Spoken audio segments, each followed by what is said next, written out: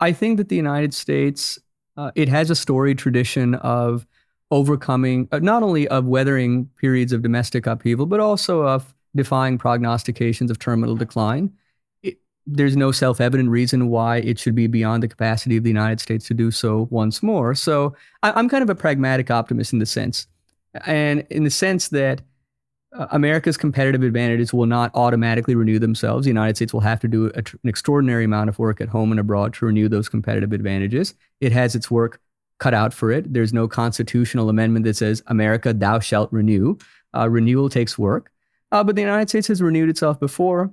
It can do so again. And I think certainly as formidable as America's challenges are at home and abroad, I think that I would rather have America's challenges than those that China and Russia confront. So I'm cautiously optimistic, but the United States needs to get to work, and it needs to get to work now.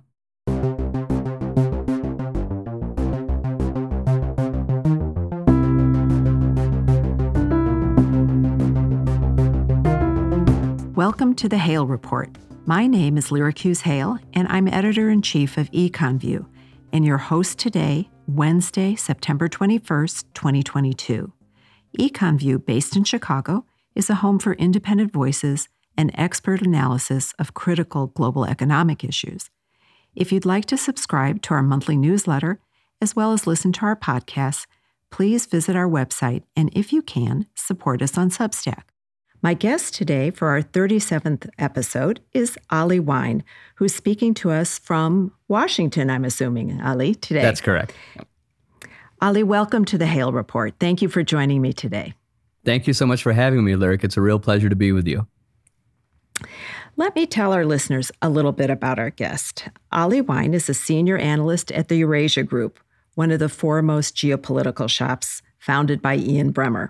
He's a senior analyst with Eurasia Group's global macro-geopolitics practice, focusing on something close to my heart, U.S.-China relations, and great power competition. He's done stints at the Carnegie Endowment, the RAND Corporation, the Atlantic Council, and the Modern War Institute. He received dual bachelors in management science and political science from MIT and earned his master's in public policy from the Harvard Kennedy School. Most importantly, he is an avid coffee drinker. And Ali continues to expand his collection of mugs, cups, and tumblers, which he will be doing. You might know that all of our guests receive an EconVue coffee mug with their name on it, along with a bag of Chicago roasted coffee. So I know that you'll enjoy it. I can't wait. I mean, you've already made my day, and we haven't even begun our conversation in earnest.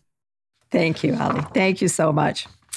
So you might know, if you've ever listened to any of my podcasts, I always ask people how they got interested in what ultimately became their life's work. Do you mind sharing that with your journey with us to where you are today and to writing this actually wonderful book? Sure. Well, thank you so much, Lyric, for the kind words. Thank you for having me on your podcast. It's a real privilege to be with you. And the story it's kind of a strange one. And I think it's a meandering story, but I think that sometimes we all have detours, professional and or personal, in our lives. And I certainly am no exception. I have to confess with a certain degree of chagrin, and I know I've caused my parents a lot of heartache in the process. Up until my junior year of high school, which was when September 11th happened, up until 9/11, I had no interest in world affairs at all. I had no interest in political science, and I hated to read. I hated to write. I thought that I was going to be a math major. And my parents, my parents are from Pakistan originally. They're certainly much more global citizens than myself. And when I was growing up, they always exhorted me, Ali, please read a newspaper, read a journal, learn more about what's going on outside of America's borders. And when I look back, I'm kind of psychoanalyzing myself retrospectively, but I do think that subconsciously, I came of age in the heady 90s, so it's peak triumphalism. The Soviet Union has collapsed, the American economy is booming, obviously this is before 9/11, and I think that subconsciously, when my parents exhorted me to read, exhorted me to learn about the rest of the world, I think that subconsciously, I didn't really understand the imperative. I think that subconsciously, I thought to myself that American preeminence wasn't an aberration, but it was an inbuilt condition. The idea that China and/or Russia might one day in due course come to contest U.S. influence, it seemed completely inconceivable. Bad things, quote unquote, happened over there, quote unquote. And so I think I felt that I could afford to be insular. And then when 9/11 happened my junior year of high school, you obviously didn't need a degree in political science or international relations to recognize that something very profound had happened, something very sobering had happened. And then my senior year, so the following year, my senior year of high school, we were debating whether or not to intervene in Iraq. And again, that debate kind of flew over my head. So the combination of 9/11, which was sort of a jolt to me as a citizen, as a high schooler at the time, and then the subsequent debate over whether or not to intervene in Iraq, really compelled me to say, hey, I've been quite insular and I need to learn a little bit about the rest of the world. And so I had been admitted to MIT by then, and I wrote a letter to the then Dean of Admissions at MIT, and I asked her if she would be willing to allow me to take a year off, to take a gap year between high school and college. She very graciously accepted that request. And it was during that gap year that I stumbled across a book by Joe Nye, who was then the dean of the Harvard Kennedy School. And it was called The Paradox of American Power. I read that book, found it fascinating and accessible. It was sophisticated, but it was also accessible. And I sent an email to then Dean Nye telling him how much I had enjoyed the book, how much I had learned from it. And he said to me, I wasn't even expecting him to respond just because of his stature, and I was just a random high school graduate. But he took the time to respond, and he said, if you ever find yourself in Cambridge, let me know and we can meet. And so I booked a flight to Boston basically immediately after getting that reply. Had a wonderful conversation with Dean Nye, and he asked me about my upbringing. He asked me about this nascent interest in political science. And at the end of our conversation, he said, it sounds like you've found a real passion, and I urge you to fulfill that passion and to go with it. And the rest is history. Well, that's a fascinating. Joe Nye is such a wonderful person. Absolutely. And wonderful to hear a story of encouragement for a high schooler. That's really lovely. But, what you describe really began in tragedy, but your book, America's Great Power Opportunity, is actually rather optimistic. The framework of your book is that the decline of the United States is not inevitable, and that China and Russia are not indestructible. And can you just, I may be describing this very poorly, but maybe you can describe what you feel is the thesis of your book, and also for our listeners who are primarily interested in economics and business and investing, how that thesis would affect their actions potentially. Sure. So you distilled it very well. And the upshot of the book, the core argument of the book is that the United States has what I call a great power opportunity. And of course, that phrase great power opportunity, as you can guess, it's sort of a spin or a play on great power competition, which is very much one of the phrases du jour in our nation's capital.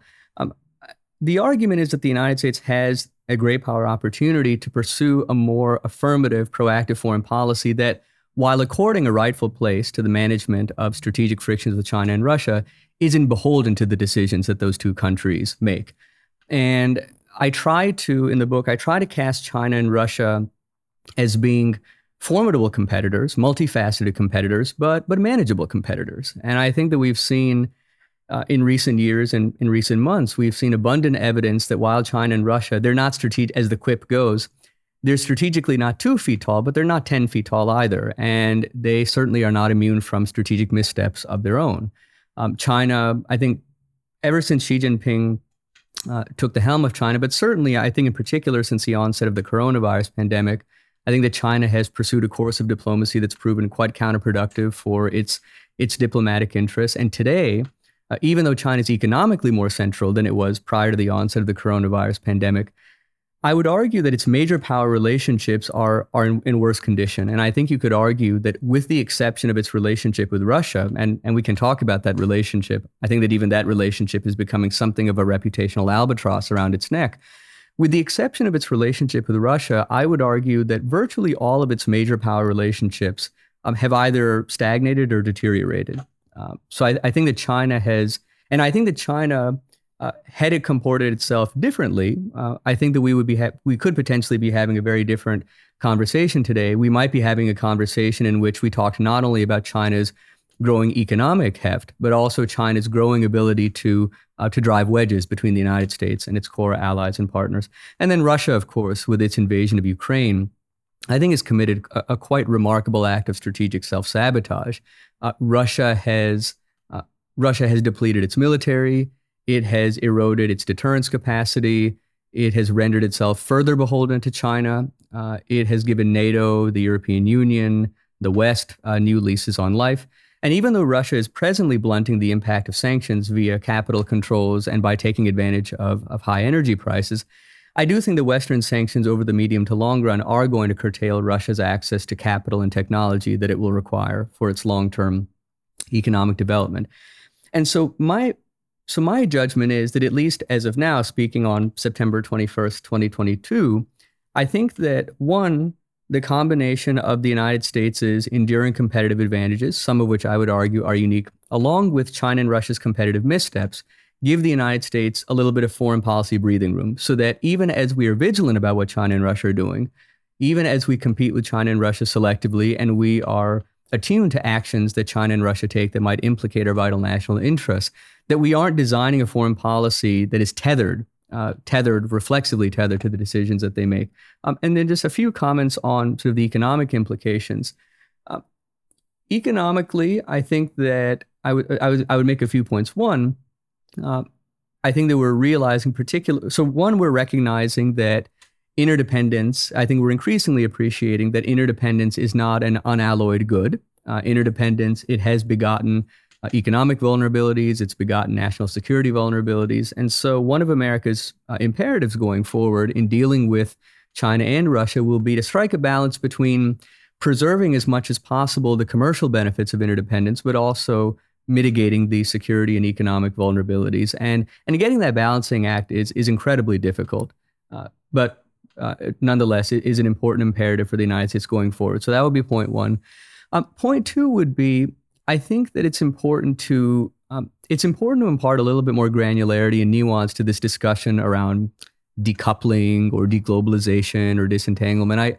I think decoupling in particular, there is a tendency, at least in and you would know infinitely better, Lyric, but my sense is that in a lot of the research that I do and in a lot of the conversations I have, there's a tendency to cast decoupling as a binary. So either, and particularly in dealing with China, so there's a sense that either the United States and China, they're fully coupled or they're decoupled. And there's a sense that we had this, the United States and China had a certain configuration of interdependence prior to the arrival of the Trump administration, and now they're going to disentangle their economies entirely. And I think the reality is much more nuanced. The reality is that the United States and China, they have many levels of interdependence, or they're interdependent in many domains. And in each of those domains, the nature of their interdependence is different. The sophistication and complexity of their interdependence is different. And so decoupling, disentanglement, they're not binaries, they're continuums. You have a great phrase in the book. There's several great phrases, but one of them, for somebody who didn't like to read or write, it's amazing. But and one of them is the inescapability of cohabitation. On this little blue panel, I think it's a realistic kind of view in what you're talking, the granularity that's required, and that decoupling is just this binary way of looking at our relationship is just not feasible. It's not sustainable. And well, no, Lyric, I appreciate the kind words. I appreciate your highlighting that phrase, because I do think, and because of what I would argue, that inescapability of cohabitation, it's one of the reasons why I also think that examining U.S.-China relations through the prism of power transition theory is misguided. My sense is that the United States and China each have unique competitive advantages that the other can't readily replicate.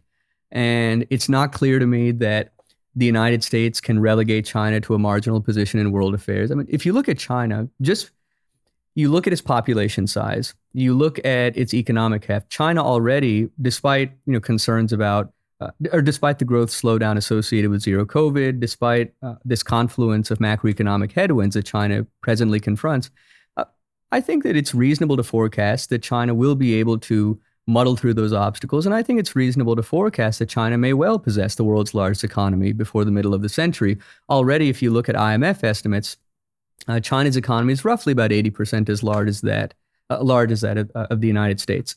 So if you look at China's population size, you look at its economic size, you look at its extant centrality in global supply chains, you look at its export apparatus, and not just that, at its export apparatus, you also look at the number of globally competitive tech companies that it fields. You look at its increasing capacity for domestic innovation.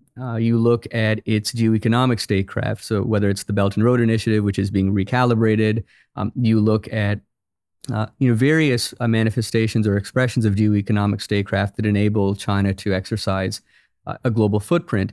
So in view of all of those realities, I think that the idea that the United States would be able to marginalize China or that China will succumb to a Soviet-style fate, I think that those assumptions are misguided. And then on the flip side, or I guess vice versa, it's not clear to me, despite America's relative decline, we're living in 2022, not 1992, I don't think that the United States will be able to regain the level of preeminence, relative or absolute, that it enjoyed 30 years ago.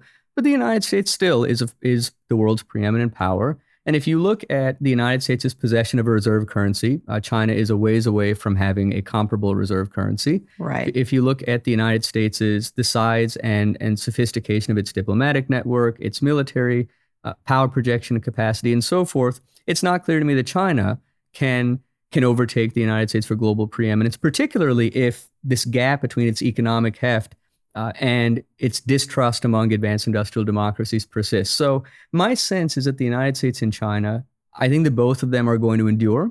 I don't think that they are going to sort of have kind of the kind of power transition that we associate with the United States and the United Kingdom. And so then the real question for both countries, but I'll just focus on the United States.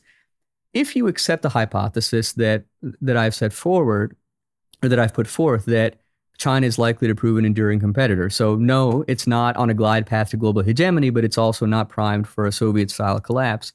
If you accept that hypothesis, then the question is for the United States not how to achieve a decisive victory, but how to pursue that strained, ambiguous, uncomfortable cohabitation. And we don't have a playbook for that kind of undertaking. Now, I'll just make one last point, because the Cold War analogy is often invoked. It certainly is true that the United States and the Soviet Union, they had a very long struggle that lasted nearly half a century. But I think that one of the reasons I worry about the continued and I would submit growing invocation of the Cold War is that it puts the United States in a frame of mind to think about a decisive resolution. So even though the U.S.-Soviet rivalry lasted for a very long time, it ended decisively. The Soviet Union collapsed. And I don't think that we should be thinking about China in that lens. I think that we should be, again, thinking about a strained, ambiguous, indecisive cohabitation, and we're going to have to create a new playbook to deal with that reality. Right. I really enjoyed your chapter, by the way, on the use and misuse of historic analogies, and particularly since I spent a lot of time reading about the 1930s. Sure. That discussion was really good. But I think in what's really new is that each side, in the case of U.S. and China, I don't really think they understand each other's vulnerabilities. Mm-hmm. So there are domestic challenges in China that we don't view. So I would take issue with your forecast that China will become the world's largest economy. I just think there's so many demographic challenges that they face. By the end of this century, China and the United States will have populations that pretty much converge in terms of their absolute numbers. So I think there's a path that's maybe a little different than most people suppose. Absolutely. But you bring up a great point about the domestic challenges that we have now in the United States. I'm just going to quote you: "The coalescing challenges to U.S. democracy will undercut America's external position over the long run, at least as much as the various steps that China and Russia take to counter U.S. influence, if not more? I think, I can't remember if that's in your book or on Twitter, but I think that exactly describes the situation. Can we, as a divided country, really have an effective foreign policy? Well, first on the on the point that you made, it's quite remarkable actually that the discussion of not just China's economic outlook, but its outlook more generally, the discussion has substantially shifted quite a lot. I mean, certainly, 5 years ago, 10 years ago, a lot of the discussion about China was premised on sort of this notion of inexorable resurgence. And I think that now you see that even though I think the most observers on balance still think that China's comprehensive national power is going to continue growing for the indefinite future, you do have more and more prominent observers who are adducing China's various vulnerabilities and reaching the hypothesis that you've put forth, which is that China, even in aggregate terms, might not overtake the United States economically. One study that I find particularly compelling. Now, the study does conclude that on balance, it's likely that China's gross domestic product will overtake that of the United States, but it offers a much more, I think, textured view of China's economic outlook. And this is a study that the Lowy Institute put out a few months ago. And it said that most forecasts have China growing between now and 2050, have China growing by, in real terms, have China growing by about 4 to 5% annually out to 2050. This Lowy Institute study, a very, very meticulous study and comprehensive study, says they actually put that range at closer to between 2 to 3%. And they say that if China were indeed to grow between 2 and 3% in real terms between now and 2050, yes, it would have the world's largest economy by then. But its margin of economic preeminence would not be sufficiently large as to allow China to overtake the United States for global preeminence. And it wouldn't allow China by itself to compete with a U.S.-led coalition of advanced industrial democratic allies and partners. And so I think I'll just make one more point or I'll just make one sort of historical footnote to this point and then move on. I think that there's a lot of, we focus a lot on, if and when China's gross domestic product will overtake that of the United States. And even if it were to do so, and again, there are forecasts that suggested it will, but even if China's gross domestic product were to overtake that of the United States, there's a historical precedent to caution against equating aggregate economic heft with global preeminence. And that's, of course, the power transition between the United States and the United Kingdom. So the United States, if you ask various economic historians or look at their tabulations, the United States overtook the United Kingdom in aggregate economic heft at some point in the late 19th century. So some economic historians say the 1870s, others say the 1880s or 1890s, but the late 19th century. But the United States didn't become the world's preeminent power until after World War II. Yeah, exactly. And I think that even that power transition might have been substantially delayed had it not been for just the utter devastation that Europe and Asia had incurred during the war. So there was a substantial interregnum between when the United States overtook the United Kingdom in aggregate economic terms and when that actual power transition occurred. And I think that, to your point, a lot of the structural headwinds that that observers have been warning about for some time, I really think that they only now are starting to manifest in a serious way. So whether you look at China's shrinking labor force and therefore the decreasing ratio between China's working age population and its elderly population, whether you look at China's increasingly exhausted growth model, or whether you look at, or in some cases, now those are structural forces, growing environmental degradation, but alongside those structural trends, you also have certain forces that are not really structural, but they're more policy choices. So if you look at Xi Jinping's crackdown on major technology companies, if you look at his imposition of a really quite increasingly onerous regulatory apparatus, so the combination of structural trends on the one hand and Xi Jinping's regulatory campaign on the other makes for, I think, it makes for a very challenging growth outlook for China, looking beyond zero COVID, especially when you realize that Xi Jinping, he seems to prioritize the maintenance of his political control over the maintenance of a certain rate of economic growth. So I think that China's growth outlook is very strained. And then add on one layer, which is that because of growing concern about China's resurgence in not just in the West, but also among Australia, Japan, South Korea, I think that one of the big questions is, will China, how much progress in light of growing Western, or I shouldn't say Western, but in light of growing pressure from advanced industrial democracies in Europe and Asia, how much progress will China be able to make on its quest to achieving technological self-reliance? And I think in particular, how much progress will it be able to make in overcoming arguably its greatest developmental Achilles heel, which is that it's not yet able to manufacture indigenously world-class semiconductors. That's a major, major Achilles heel. So I think it's all kind of a rambling way of saying that. I think that your suspicion of this kind of presumption that China's GDP will in due course overtake that of the United States, it's a very, very well-grounded suspicion. And then to the point that you made on sort of the interplay between America's domestic politics and its external competitiveness, I have to tell you, Lyric, So I first began writing the book in earnest in 2019, and as you'll see from having read the book does focus primarily on external challenges. So it is principally devoted to try and right-sizing the competitive challenges from China, Russia, the China-Russia relationship. When I first began writing the book, relatively, if you asked me, Ali, which concerns you more, external challenges or internal ones, I think I probably would have weighted external challenges at least as much as internal challenges, if not more.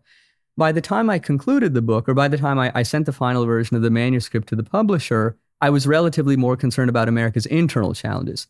And the reason is that, and we were having this conversation just a few minutes ago. I think that China and Russia have proven themselves to be self-limiting competitors by virtue of the way in which they've comported themselves militarily and diplomatically. I think that they really have undercut themselves, and they've driven U.S. allies and partners, I think, further into America's embrace.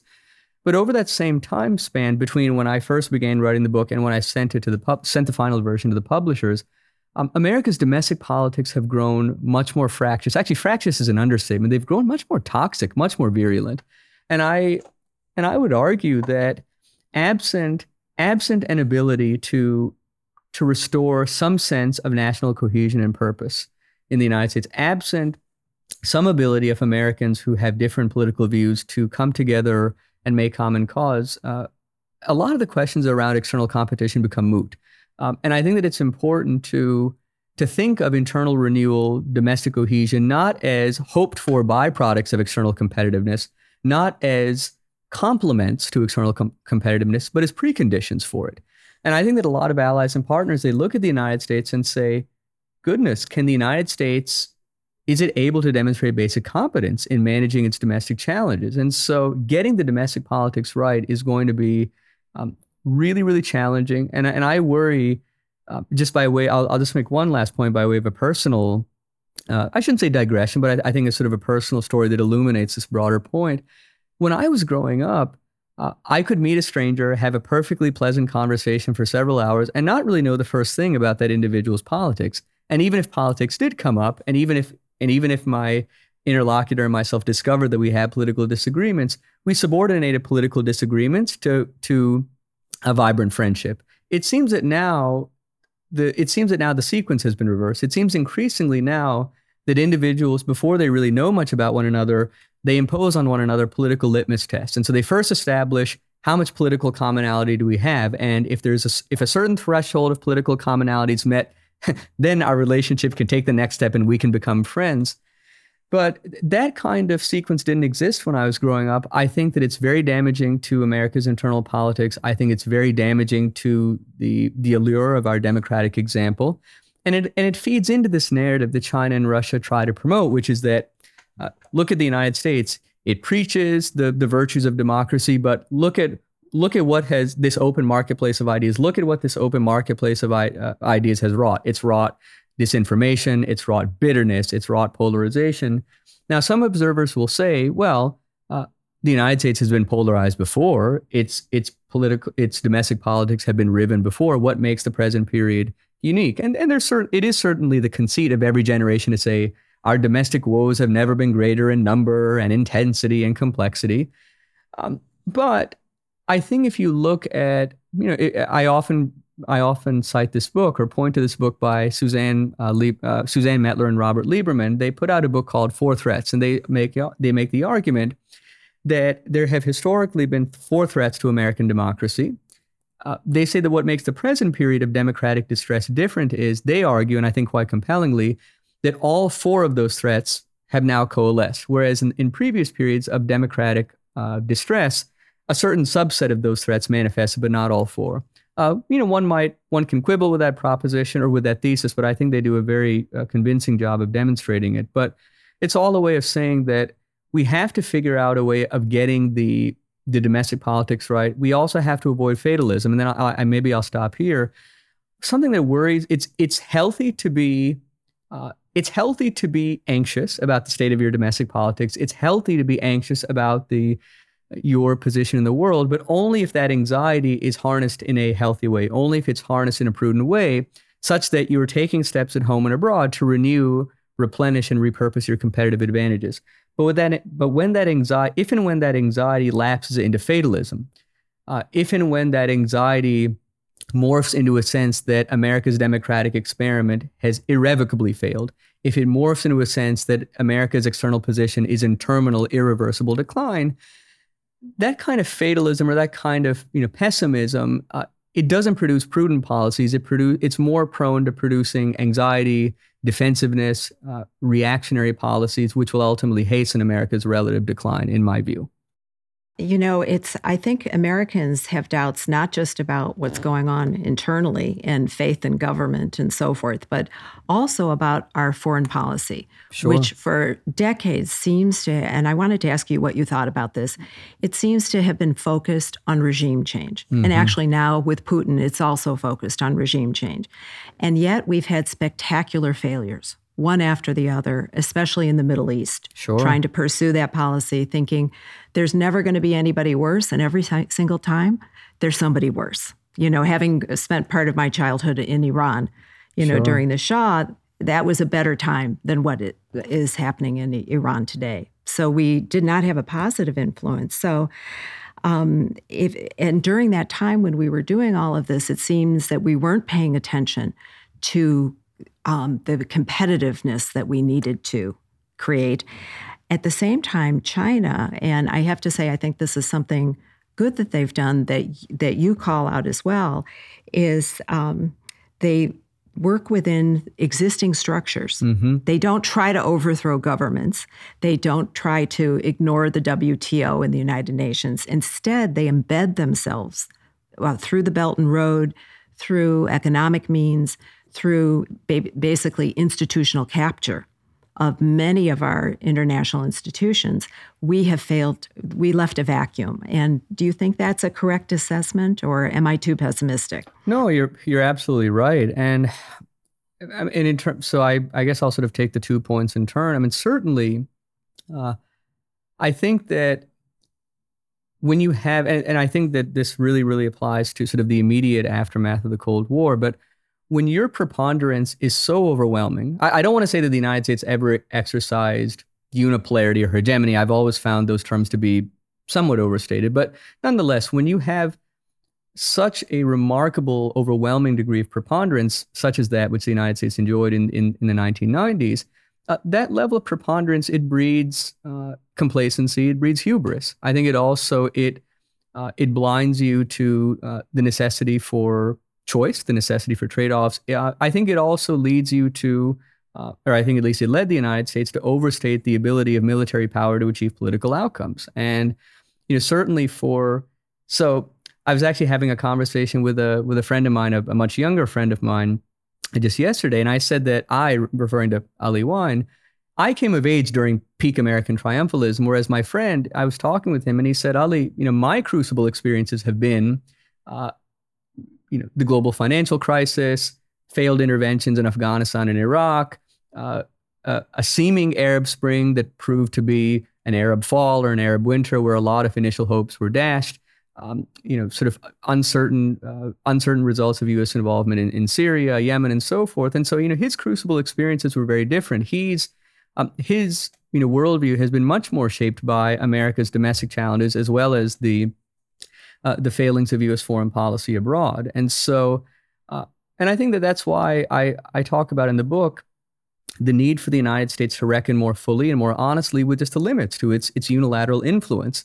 The United States is not omnipotent. It never has been omnipotent. And I think that the sooner that it comes to terms with that reality, the better.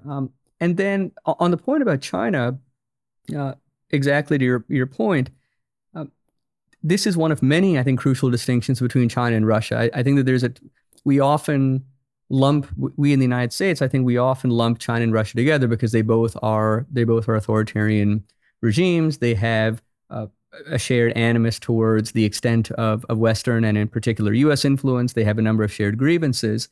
And yet they not only have very different material capacities and very different ambitions for their places in the international system, they have very different foreign policies. They have very different approaches to exercising their influence.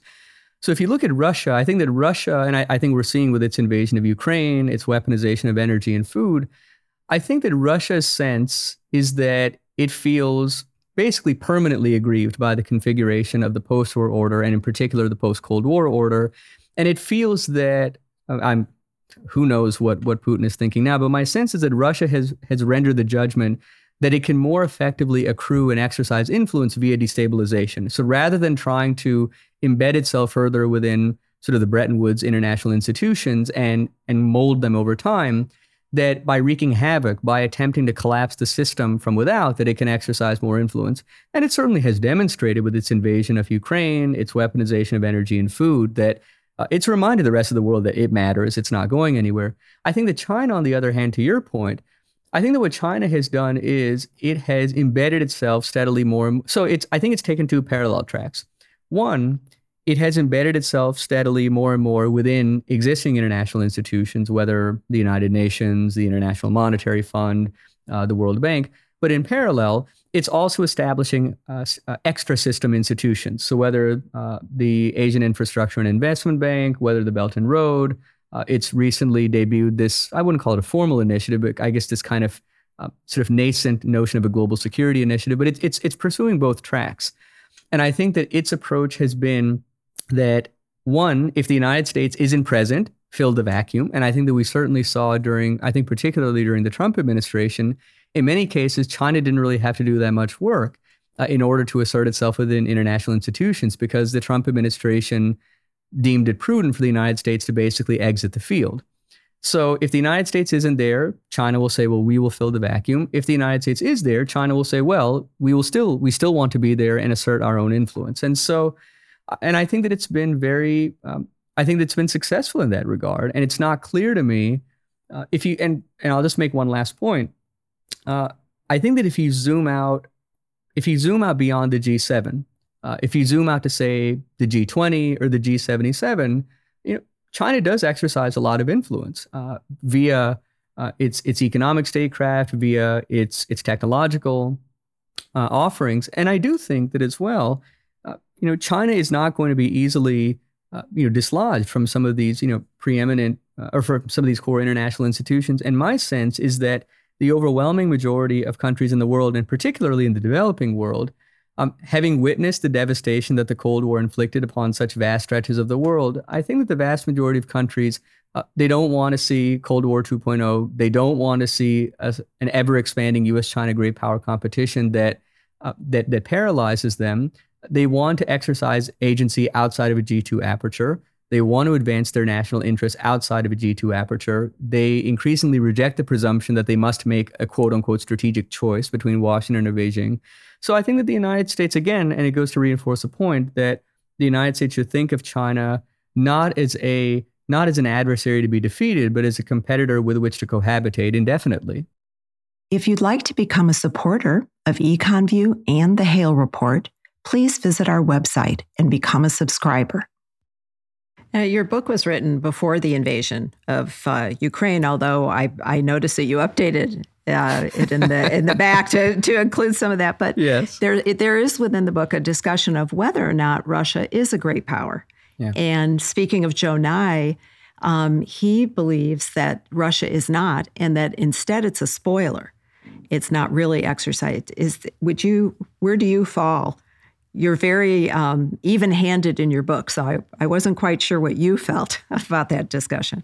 I think in part it was that I spent a lot of time trying to see if there was a widely shared a definition of what it means to be a great power. And I candidly found that the best, I shouldn't say definition because it's not a definition, but the best kind of assessment of that phrase great power that I came across was we often say the beauty is in the eye of the beholder. And I think that one can say something similar about great powers.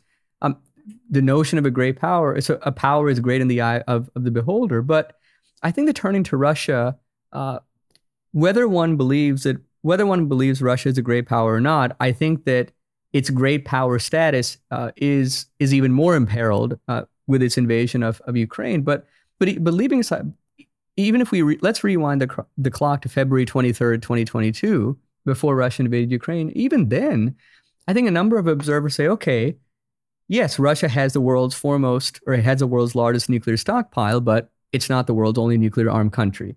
If you look at its gross domestic product, there are many countries that have larger economies than Russia does.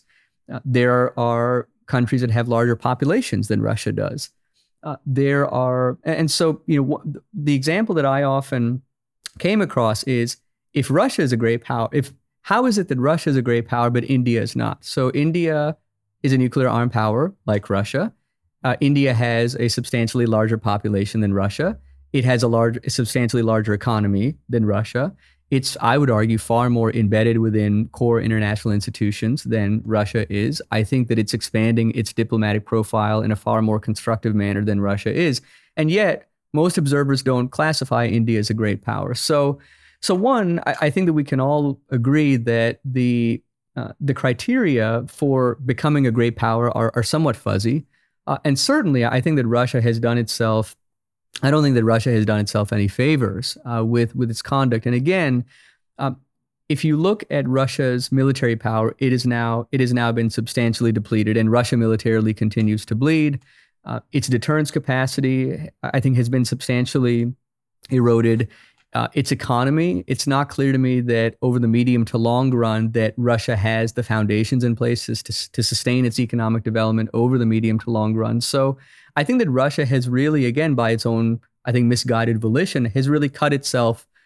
It really has lowered itself within sort of the pecking order of the global power, pecking order. So it's, again, these terms, whether great power, superpower, middle power, they're intrinsically subjective, they're intrinsically fuzzy, but Russia has not done itself any favors. And I think that there are reasonable questions to be asked. Why is it that Russia is considered a great power in much of the scholarly literature, but countries such as, say, India, Australia, South Korea, Japan, and so forth are not? I think it's a very legitimate analytical question.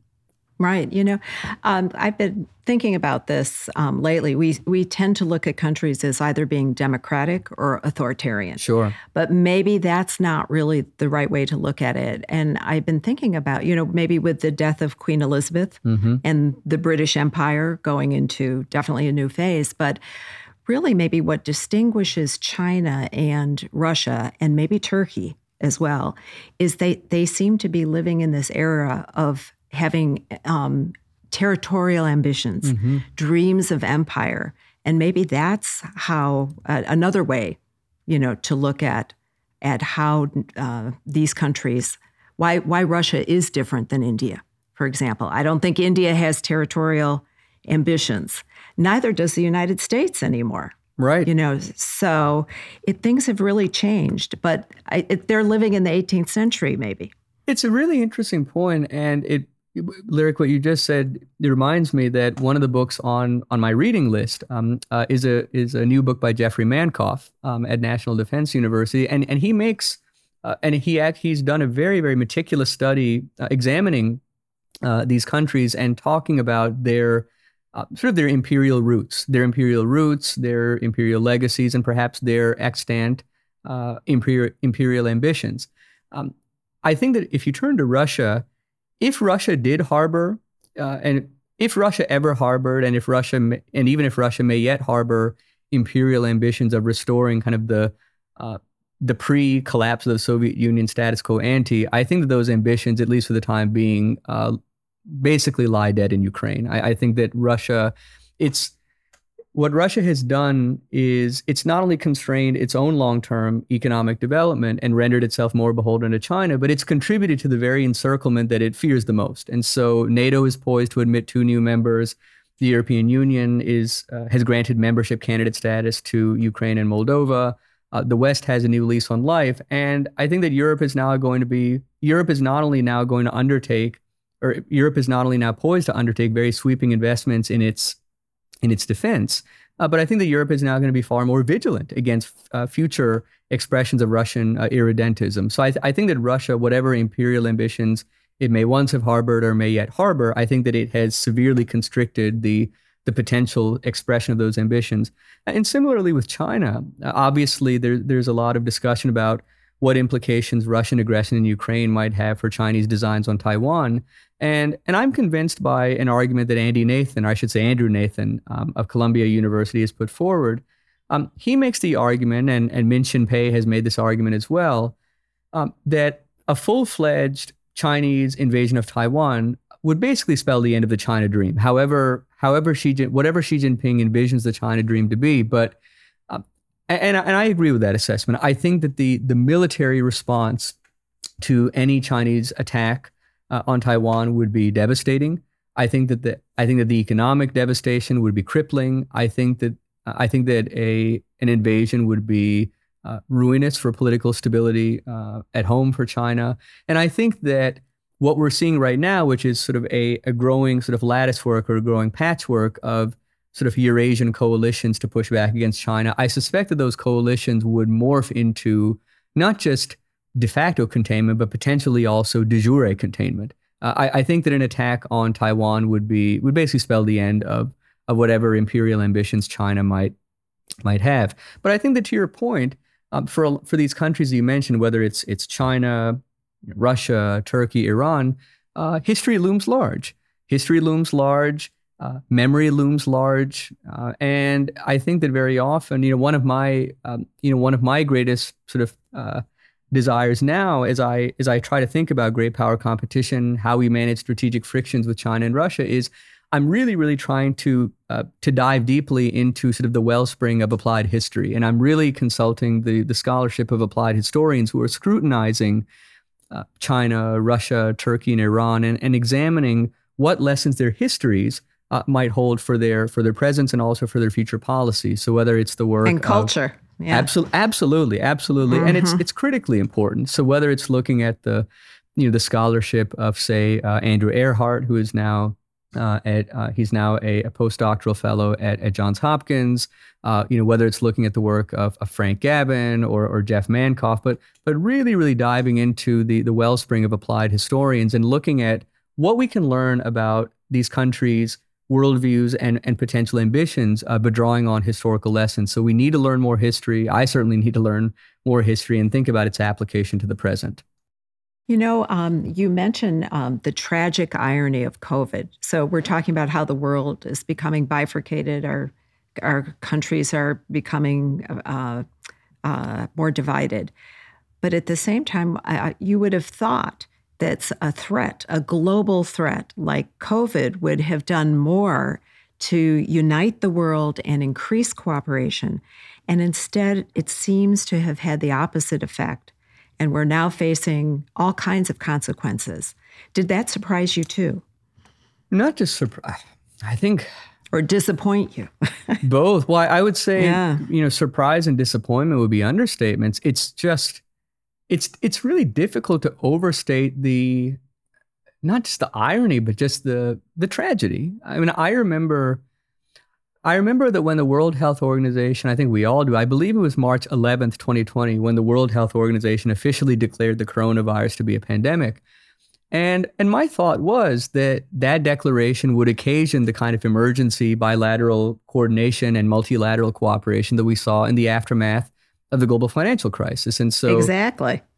Yeah. So when Lehman Brothers collapsed and when the economy was then so Lehman Brothers collapses, the global economy goes into free fall, and there was a very rapid realization on the part of officials in the United States, officials in China, and officials elsewhere that if we don't put the brakes on this fast-moving recession, it could well morph into another Great Depression. And so the United States and China engaged in emergency bilateral economic coordination.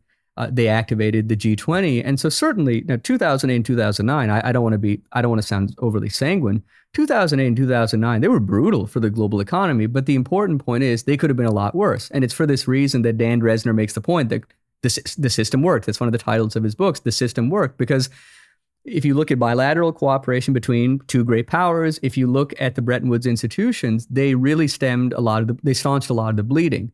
So I thought that we would see something comparable on March 12th, 2020. And to your point, we basically saw the exact opposite.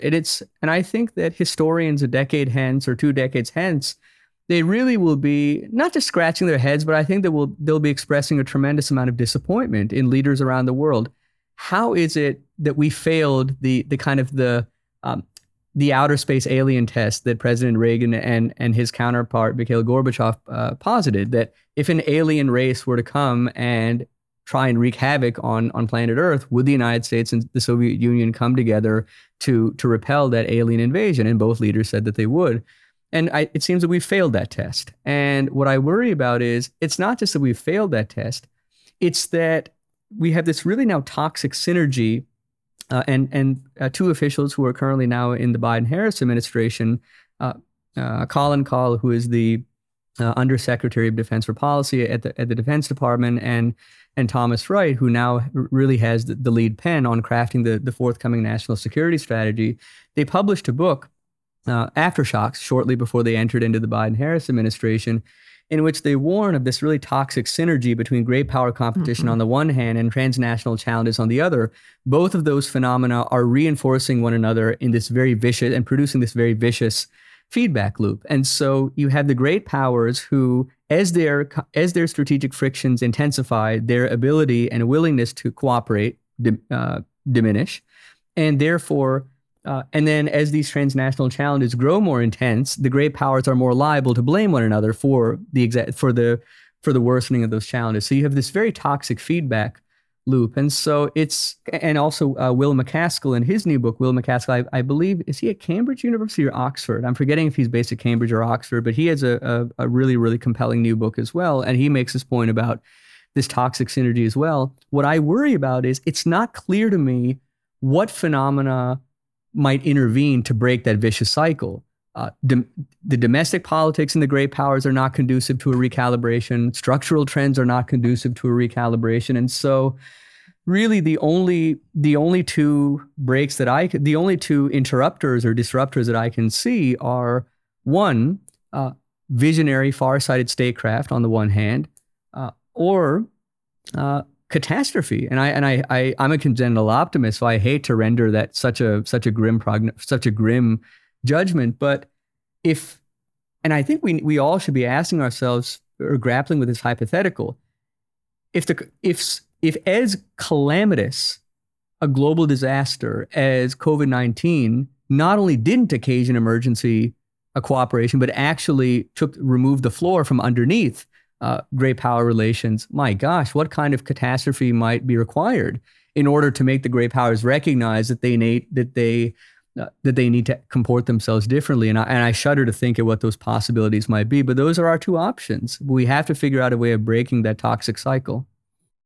Maybe with COVID it was too diffuse, but now if you accept that COVID was the cause of our current inflation, which I think is probably pretty obvious one way or the other, whether it was policy mistakes that occurred after it. So today, the Fed decision, we had another 75 basis points. Right. And that's going to have enormous consequences for the rest of the world, especially for dollar-denominated emerging market debt. And at the same time, some of these, the poorest of the emerging markets, they are about to default on their Chinese debt as well. And that's not very transparent. So I think we're headed for some huge difficulties in terms of the overall debt situation in the world, and that this could lead to catastrophe in terms of energy supplies, even in Europe and in developed countries, food, the availability of food, and that could lead to more geopolitical problems and internal strife. I mean, we see demonstrations now in Berlin. So it really worries me I'm very. That's why I liked reading your book. It was so optimistic. Optimism is, I think, like any other disposition, it has its virtues and its vices. I think that to the extent that optimism prevents you from lapsing into fatalism, it can be useful. But certainly, you don't want optimism to lapse into complacency, and you don't want optimism to serve as a blindfold when there are very real challenges. And to your point, Lyric, just now, the confluence of macroeconomic headwinds is very sobering. So the global economy still hasn't fully recovered from is still dealing with the scar tissue of COVID-19. So we haven't fully recovered from COVID-19. We have an increasingly pronounced K-shaped recovery that has left vast stretches of the developing world behind. So add on to a K-shaped recovery from COVID-19, enduring inflation, the weaponization of energy resulting in very high energy prices, the weaponization of food insecurity, and then add on to this perfect storm of macroeconomic headwinds, superimposed kind of the meta challenge of climate change. I was just before we began our conversation, I was reading an interview that Professor Duflo gave to the New York Times recently, in which she said, and this judgment just kind of it really stops you in its tracks. She said, I believe I'm characterizing her accurately, but her assessment is that climate change on its current track could reverse the reduction in extreme poverty that we've seen over the past 3 decades. So again, a really, really stark assessment. So when you put all of those challenges together, so COVID-19 scar tissue, enduring inflation, high energy prices, food insecurity, climate change, I think superimposed on all of those challenges, it's again, and one last point that I'll make is that a lot of the fiscal stimulus that countries might have thrown at these challenges, a lot of the liquidity that countries might have thrown at these challenges, they've depleted a lot of that stimulus and liquidity. They depleted a lot of it in 2020 and 2021. And so now their macroeconomic arsenals are substantially depleted, but these challenges are growing. They're out of intense. ammunition. They're out of macroeconomic ammunition in many cases. Right. And that's why, to your point, you have a lot of countries. So China is actually in a very difficult position, not only in dealing with its own economic challenges, but geopolitically, you have a lot of countries that were already at high risk of defaulting on their debt that are even now, they're even more, they pose even greater credit risks than they did a year ago or 2 years ago. And so they're appealing even more strenuously to China to forgive some of the debt that they owe. So I think that the global economy is headed for a rough patch. And to your point, I think history tells us that a sustained economic downturns very often cause or at least associated with sustained periods of fractious geopolitics, are also associated with or perhaps contributing to sustained periods of rising nationalism, rising populism. So we do have a difficult stretch ahead of us. But what I will say is, and this is why history matters, and why I think that history tells us that human beings have agency. As difficult as the situation is now, the situation could be worse. And I think a lot of observers are invoking the 1930s for good reason. But if you compare today versus the 1930s, one, there are far more democracies today than there were in the interwar period, number one. Number two, in the 1930s, there obviously wasn't a post-war order. When we think about post-war order, meaning after World War II, there was no post-war order of which to speak. Today, yes, the post-war order is under grave duress from within and without, but it nonetheless has a substantial amount of inertia that it has accumulated over about 75 or 80 years. So there is some kind of apparatus at least in place.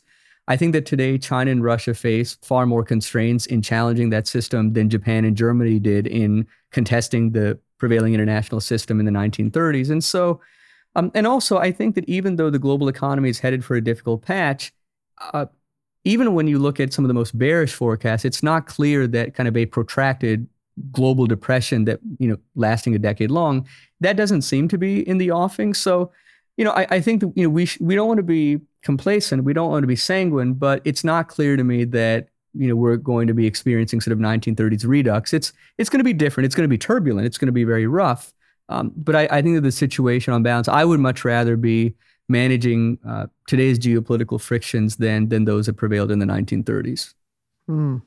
Well, one thing I noticed on a hopeful note to end is that after the speech that Putin gave overnight, China immediately issued a statement calling for a ceasefire. Yes. That was real. I think, better late than never. Absolutely. Well, if you're absolutely, yeah. And I think that we have in their own self-interest, they're seeing absolutely. What this is doing to Europe, which is their major market. Right? Absolutely right. And my sense is, and again, only Xi Jinping and Vladimir Putin and perhaps their top advisors know, what was said, at the Shanghai Cooperation Organization Summit. But for Putin so this is just a few days ago, obviously, but for Putin to declare publicly at a forum that was being widely watched around the world, for him to declare publicly to concede that China has questions and concerns about Russia's invasion of Ukraine, that was quite telling. And then, as you said, for China publicly to call for a ceasefire is also very telling. I think that China is increasingly distraught, not only by the course of the war, but by the realization that this war is now going to drag on for much longer than China had anticipated, that the externalities of this war are going to grow far more pronounced. And so I would have to imagine that China is increasingly not just irritated, but it's actually quite concerned by the military, not so much the military, but by the economic and diplomatic impact that Russia's invasion is having on China's national interests. I would have to imagine that China, at least privately, is prevailing upon Putin to recalibrate, to reconsider. And if you're Russia, if you don't have the diplomatic support of China and India, prior to the Shanghai Cooperation Organization Summit, sure, Russia had lost the West, but Russia had been saying, we don't really need the West. Look, we have escape hatches in China and India. And sure, Russia is strengthening its relationships with China and India, but China and India have made it very clear that they are increasingly apprehensive about the trajectory of the war. So if you're Putin, I think you have to be nervous about losing that diplomatic backing of China and Russia. But I think I absolutely agree. For China to call for a ceasefire is very, very telling. And I think that Putin has to be nervous. Whether China is able to prevail upon Russia privately is sort of a question that the answer to which remains to be seen. But I think it's very, very telling. I think so too, and hopeful. I can't imagine a better news to wake up to tomorrow than there would be a ceasefire Fingers between crossed. Russia and Ukraine. That would make markets would be happy. I can say, to say that, absolutely and everybody right. would. So if there's one single event that we could wish for, I think that would be it. That's absolutely right. There's so much happening today, and it affects us all. Into everything that we've been talking about is not just abstract; it affects our daily lives. And I think that what your book does is really give that framework for people to understand all of these issues that are happening and the dynamics between them. So I urge you to read Ali's book, which is America's Great Power Opportunity, Revitalizing U.S. Foreign Policy to Meet the Challenges of Strategic Competition. And just one last question. Do you think that we will succeed? Well, I'm a hopeless optimist. I'm a congenital optimist. I can kind of tell. Yes, it becomes quickly clear. So I think that the United States, it has a storied tradition of overcoming, not only of weathering periods of domestic upheaval, but also of defying prognostications of terminal decline.